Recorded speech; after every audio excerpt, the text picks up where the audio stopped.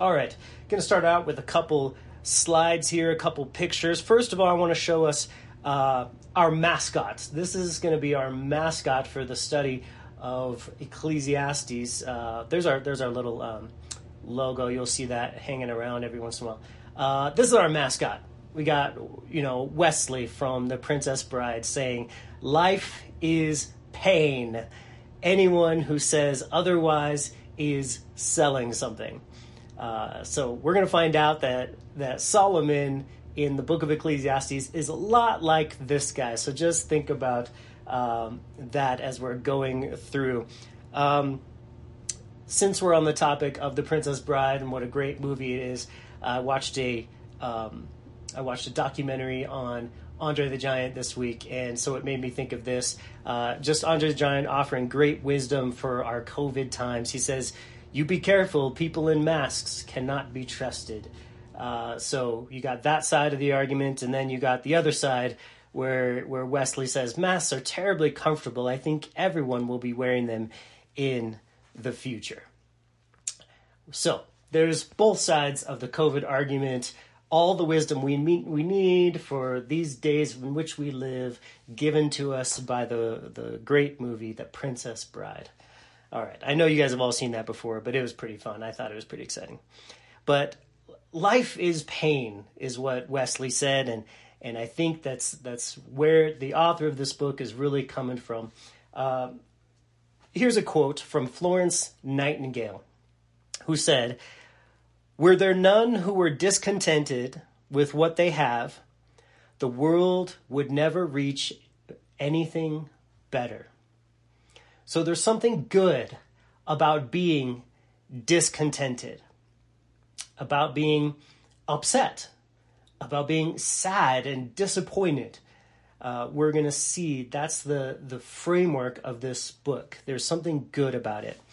Now, I am diving into this book, and we chose to study this book because of a challenge from Nathan Taylor, my good, dare I say, great friend, Nathan Taylor, one of the elders here at our church, where him and I have had many, many conversations about the book of Ecclesiastes.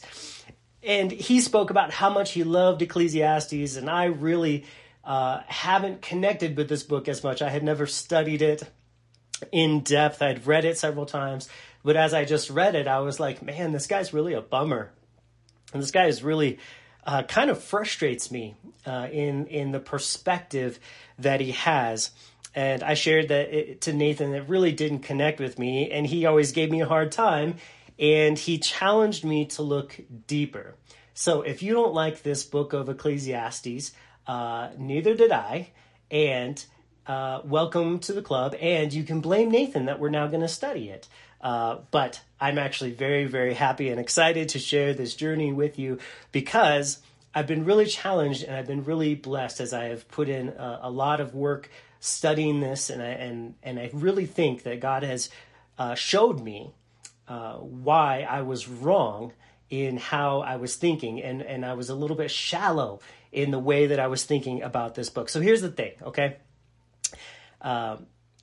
This book of Ecclesiastes is actually designed to make you uncomfortable. So I wasn't really wrong in how I was feeling as I was reading it. It's designed to make you feel awkward.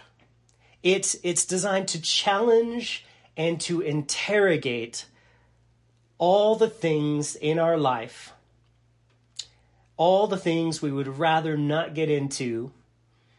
But we find that when Jesus comes on the scene, he does the exact same thing as this book to all the things we thought were rock solid, all the things we put our hopes in.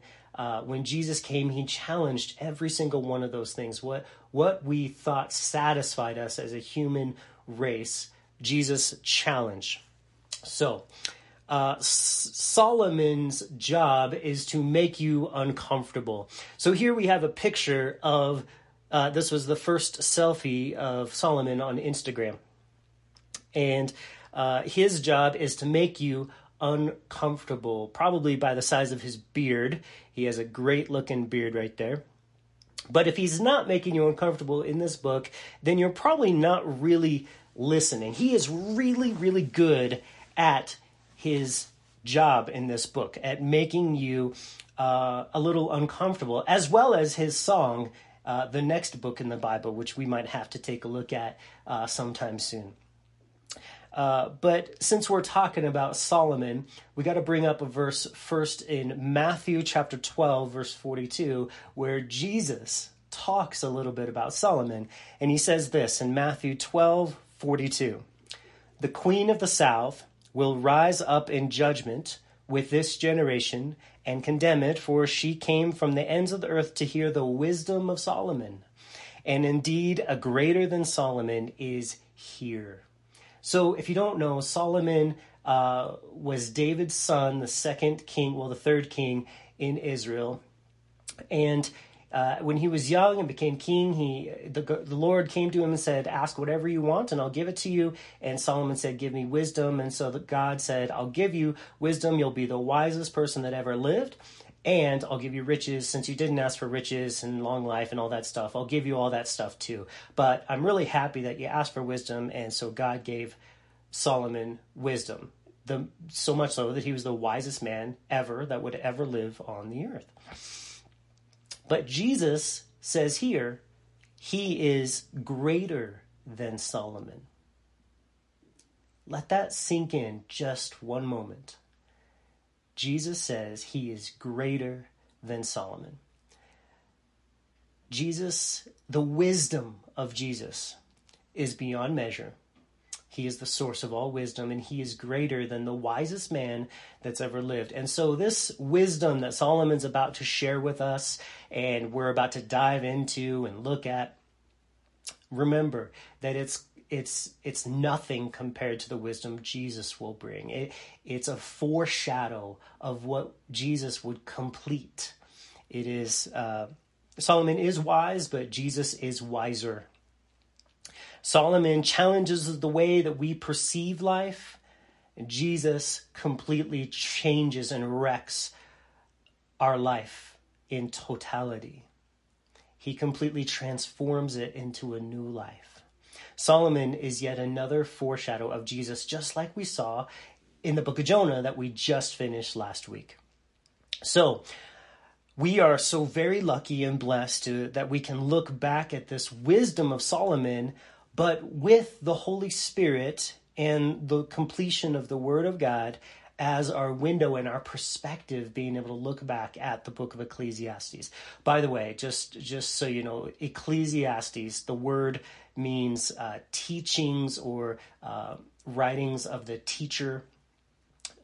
So ecclesia is a Greek word that means, the pastors. So it has to do with the idea of being taught wisdom. All right, but back to Jesus and how we can look back and how we can relate to this book of Ecclesiastes. Okay, Solomon's going to present a lot of problems with life, and Jesus says, yep, all of those problems are real, but I am the solution to every single one of these problems.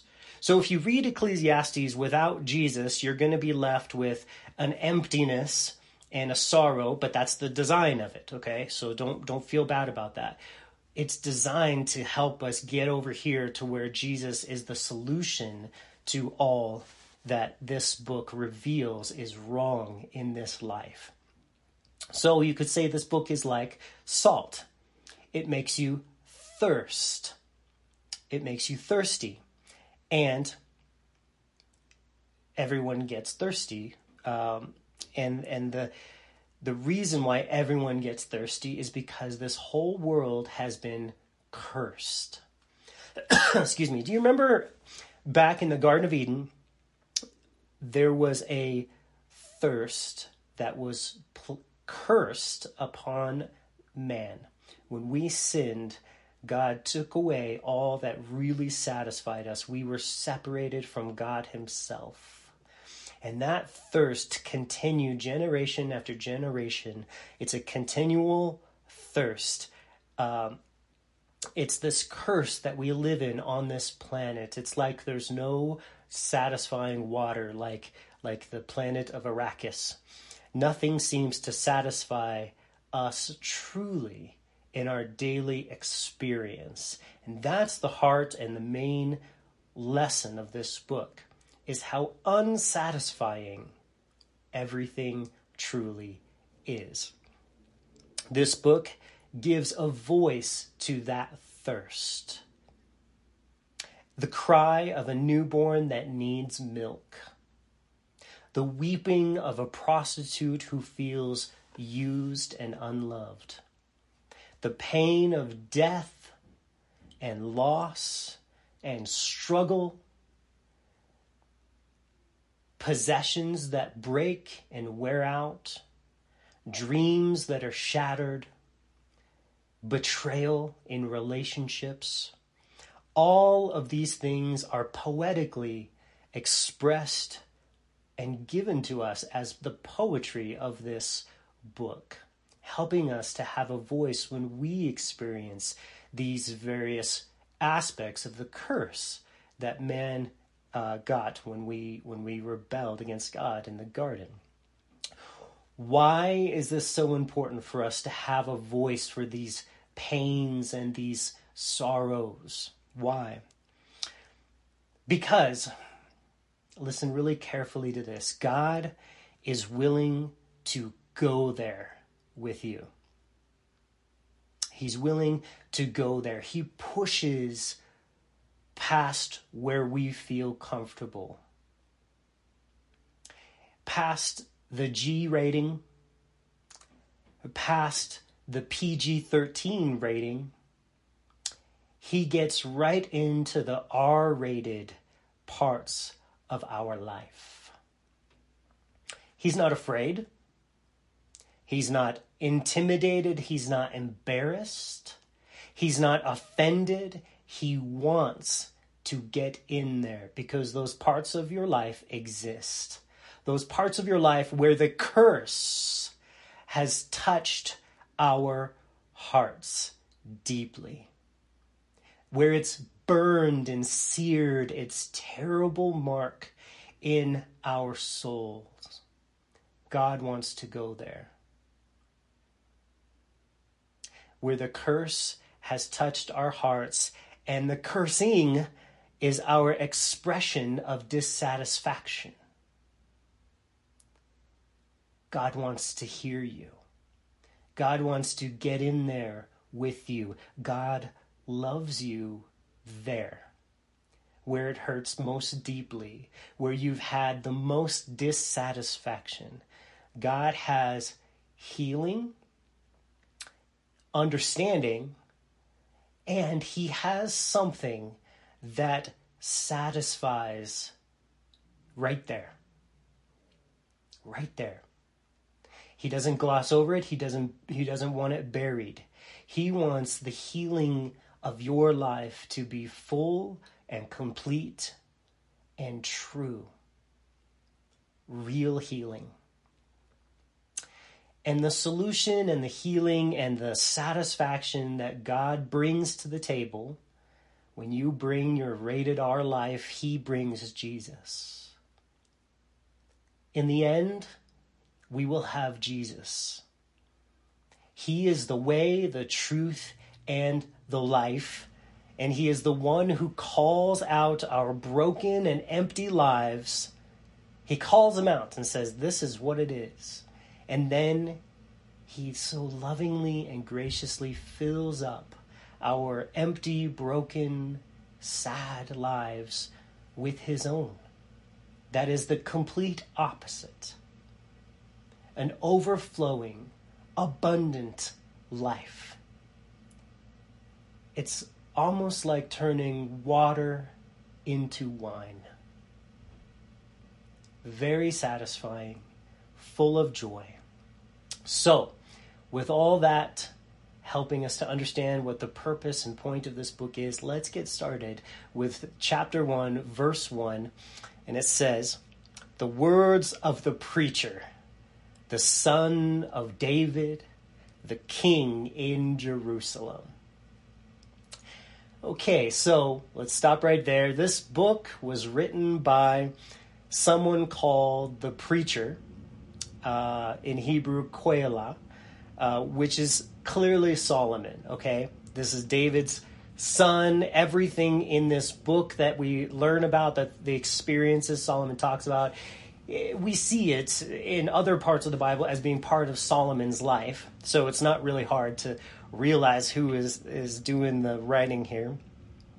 But why does he go by the title of the Preacher?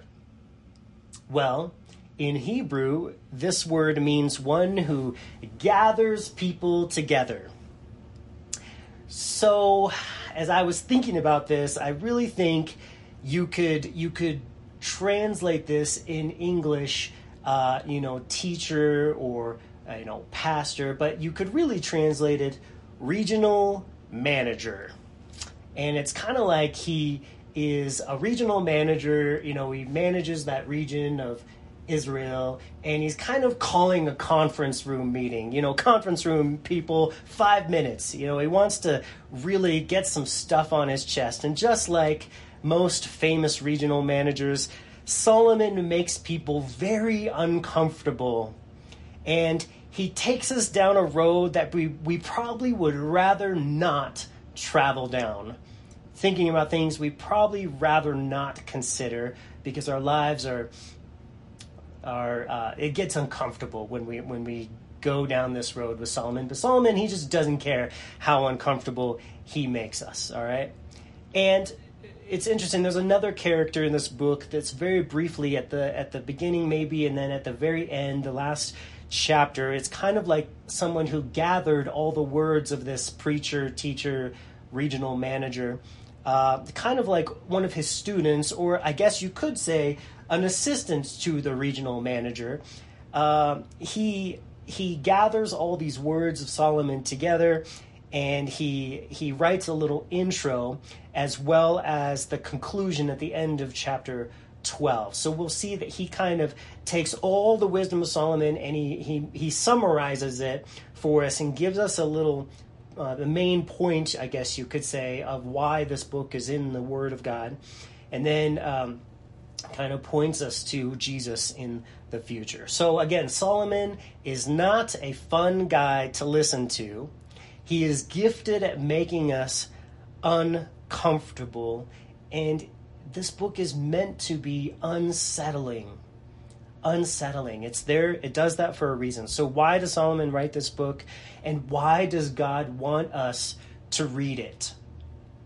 Because, guys, something is broken. Actually, everything in this life is broken or cursed, and he is brutally honest about it.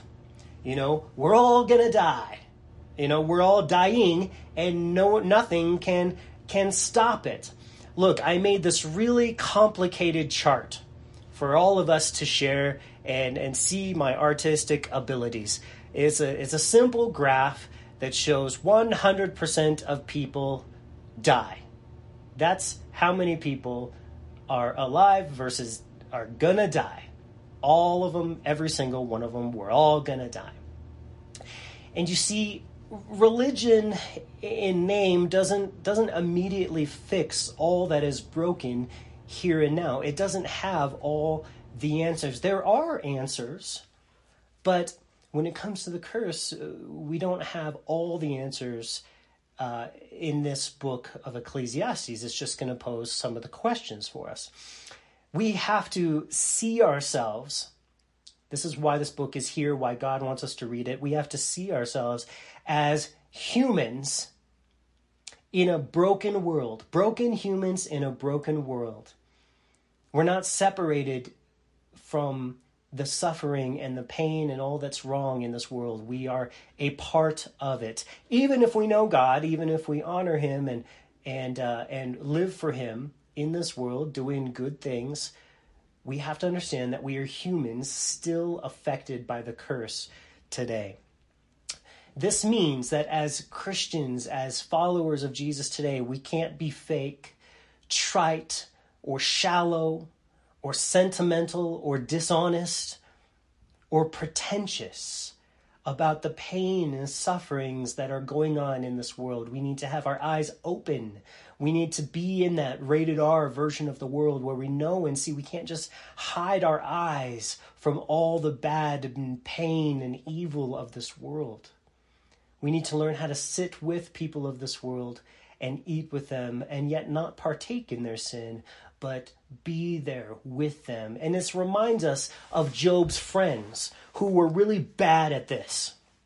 Okay, they didn't understand that religion didn't answer all of Job's questions. They thought things were really simple and that there was these general rules that religion provided to them, that Job obviously did something bad and that's why he was suffering, but that's not true. There are exceptions to that rule.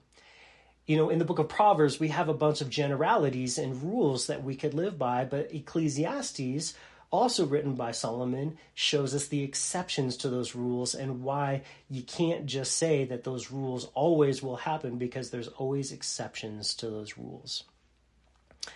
Back to Job's friends, good things happen to good people and bad things happen to bad people. That's what they would say. That's what their simplistic view of religion taught them. But they were wrong.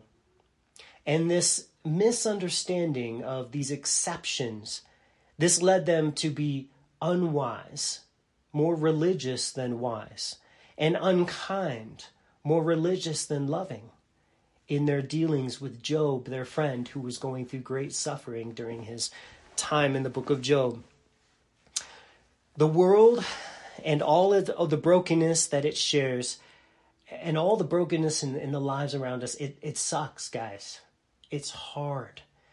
And we need to have a kindness and a gentleness and an understanding and a wisdom when dealing not only in our own lives, but in the lives of this world. So what then?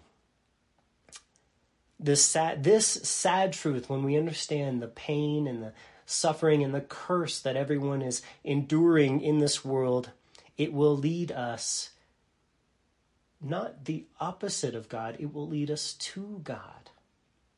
Okay? It's really actually important that we understand how bad this world is. Not by and this book doesn't show us his wonderful redemption. Other books do that just fine. But this book shows us the grimness of life without his redemption, without his life. So this book can actually be used evangelically, which means to help people come to know God by helping us all to see how broken and pointless life is without God. So the regional manager calls a conference room meeting. He says, everybody, we got to talk about this. He stands up and he says, boring, boring, boring. Everything is really boring. We were meant for so much more. And I'm really frustrated and angry about it. This is true. This is so very true that everyone in the world is really going to kind of agree with Solomon in their hearts. They feel what Solomon is feeling at some point in their lives. And so this is a place where all of us can know that we kind of start here.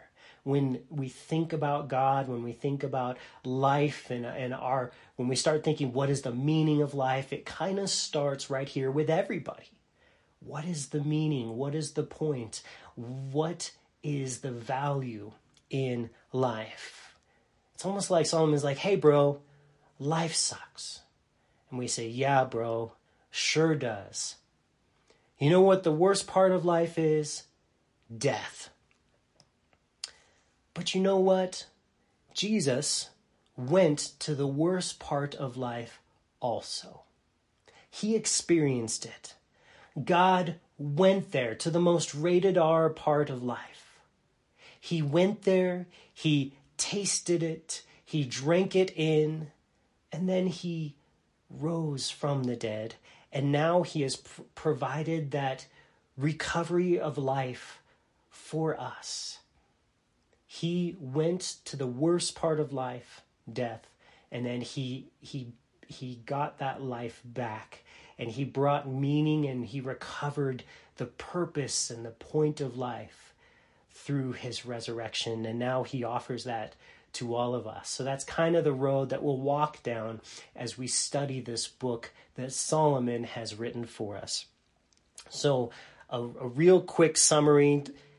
This book is here to stir in us the hunger for something deeper, truer,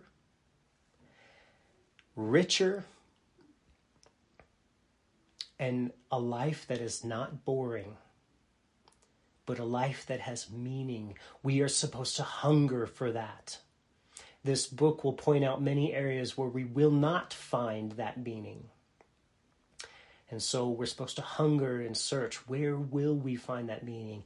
And the answer will be Jesus. This book will take us back to Eden, back to the world that was satisfied, back to the world that was perfect, back when Adam had his wife and he was satisfied. He had his labor and he was satisfied. He had his God and he had sunrises and sunsets, and he had animals, and every part of life held hands singing Kumbaya, and everything was perfect.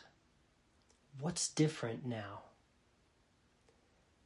This book will help us see what is drastically different now than it was in Eden, and we will get back to that Eden, that Edenic life and promise.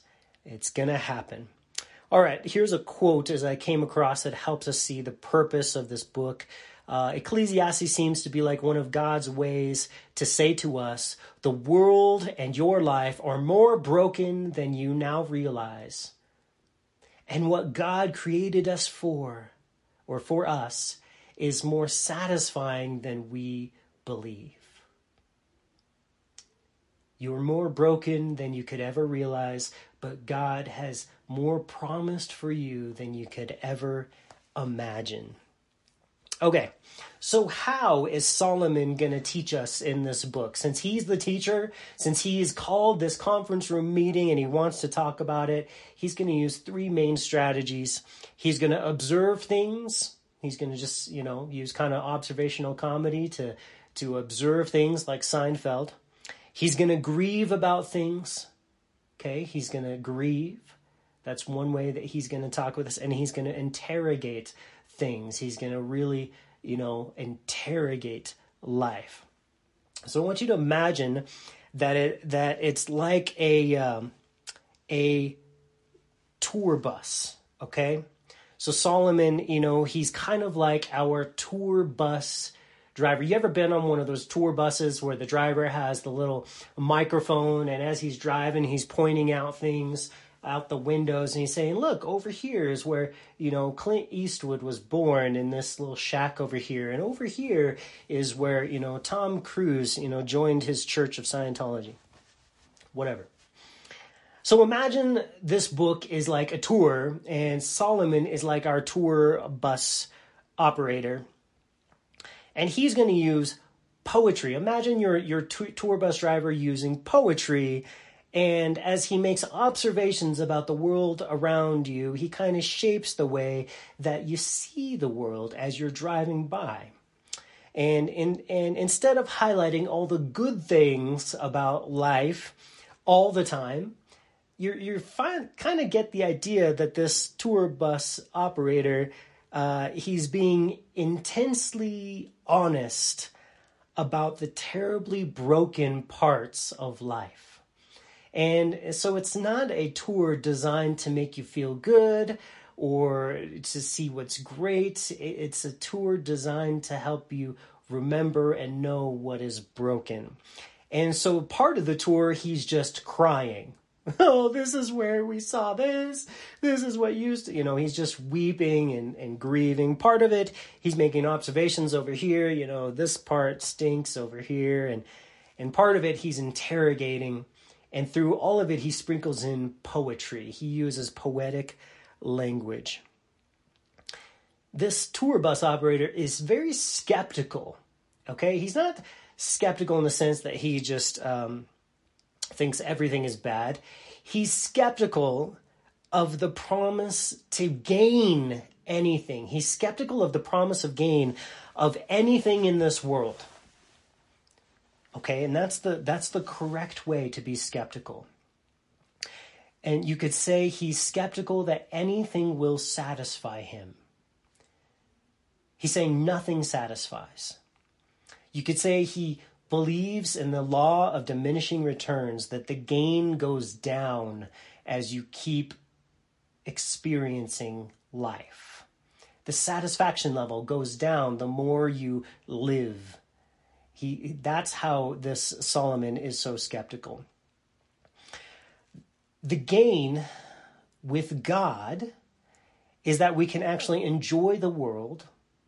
We can enjoy its beauty and the pleasures of this life in the way he intended it. And Solomon is going to realize that, and he's going to actually come to many points in this book where he says, you know what? You basically need to just enjoy the little things with God. And as you do that, you'll see that sex and food and nature and money and jobs and your family, all those things can be enjoyed if you have God with you, if you're walking with the Lord. There is a true joy that man can have when God is the center of his life. It's a joy that can be found in all the simple things, all the little things. This joy can be recovered. So that's our tour bus operator giving us this, So how does this conference room meeting start? How does this tour start? Well, it starts with a bang. Look at chapter 1, verse 2. He says, "Vanity of vanities," says the preacher, "vanity of vanities, all is vanity." Again, he's saying like boring. Everything is really boring. Life is pointless. Life has lost its mojo. It's unsatisfying. It's empty. It hurts. It stings. It stinks. It sounds like an emo band wearing black skinny jeans and guy liner. He's singing his emo song. All right, vanity. What does vanity mean? The word vanity, it means transient, absurd, meaningless, futile, unacceptable, unsatisfying. All of that, if you were to throw all those words and ideas into a pot, that would give us the meaning of vanity. It means life will leave you empty. Life will leave you empty. Now, what's awesome, check this out. This word is used one time in the New Testament. In this book, it's used dozens and dozens of times. But in the New Testament, it's only used one time, and that is in Romans chapter 8, verse 20. Romans 8, 20 and 21. Look what it says. This is really amazing how this connects with us and will teach us. So we're gonna finish up our look at the beginning of Ecclesiastes with highlighting this verse in Romans chapter 8, verse 20 and 21. For the creation was subjected to futility. There's the word right there, okay? Futility. Okay, so what's he saying? Going back to creation, go back to Adam and Eve, Paul says. Back then, life was good, life was blessed, everything was working. But it was all of creation, every part of this life was subjected to futility. Okay, something happened. Not willingly, So the creation didn't want to do this. All of life wasn't supposed to go this way, but because of him who subjected it in hope, God cursed this life and this world in hope. In hope. He did it for a reason. He made this life hopeless because of hope. Because he had a plan. Because he had a greater hope that would come and fix everything. But because of Adam and Eve's sin in the beginning of creation, at the beginning of time, God had to subject the entire creation to futility, or he had to curse it. He says, because the creation itself also will be delivered from the bondage of corruption into the glorious liberty of the children of God. God says here, all of life will be fixed, just like the children of God have been fixed at this point in time. Our spiritual life is the guarantee and the promise that the whole world and all of life will be fixed by Jesus. Yes, Jesus cursed this world, but it's the only way that he could take the curse that Adam and Eve earned. He took it on the cross. He swallowed it. He killed the curse. He absorbed the curse on the cross. And as he invites us to be children of God, he invites us to be adopted into his family. He gives us a new resurrected life, a new standing with God that is perfect, and a new satisfaction of being a child of God where life is meaningful again. And he gives that to his children. So every believer has that reality in their soul, in their spirit. And he says, you can now live in this world that is still subjected to this futility, and all of this life has this curse still, but you get to be the promise of what the future holds for all of it. Because when Solomon says, vanity of vanities, all is vanity, that's not my reality. And that's not the reality of anyone who knows Jesus Christ as their Savior. He has changed their reality. And now we are a light to this world, a promise of what this world can be and will be when Jesus fixes it all at the right time, at the perfect time. God did this to the earth, this cursing. He made it this way. He did that as a punishment for sin. It had to happen. Sin had to be dealt with. And so this book will help us to see how terrible this curse is. And it will have us crying out for newness of life. Crying out for newness of life.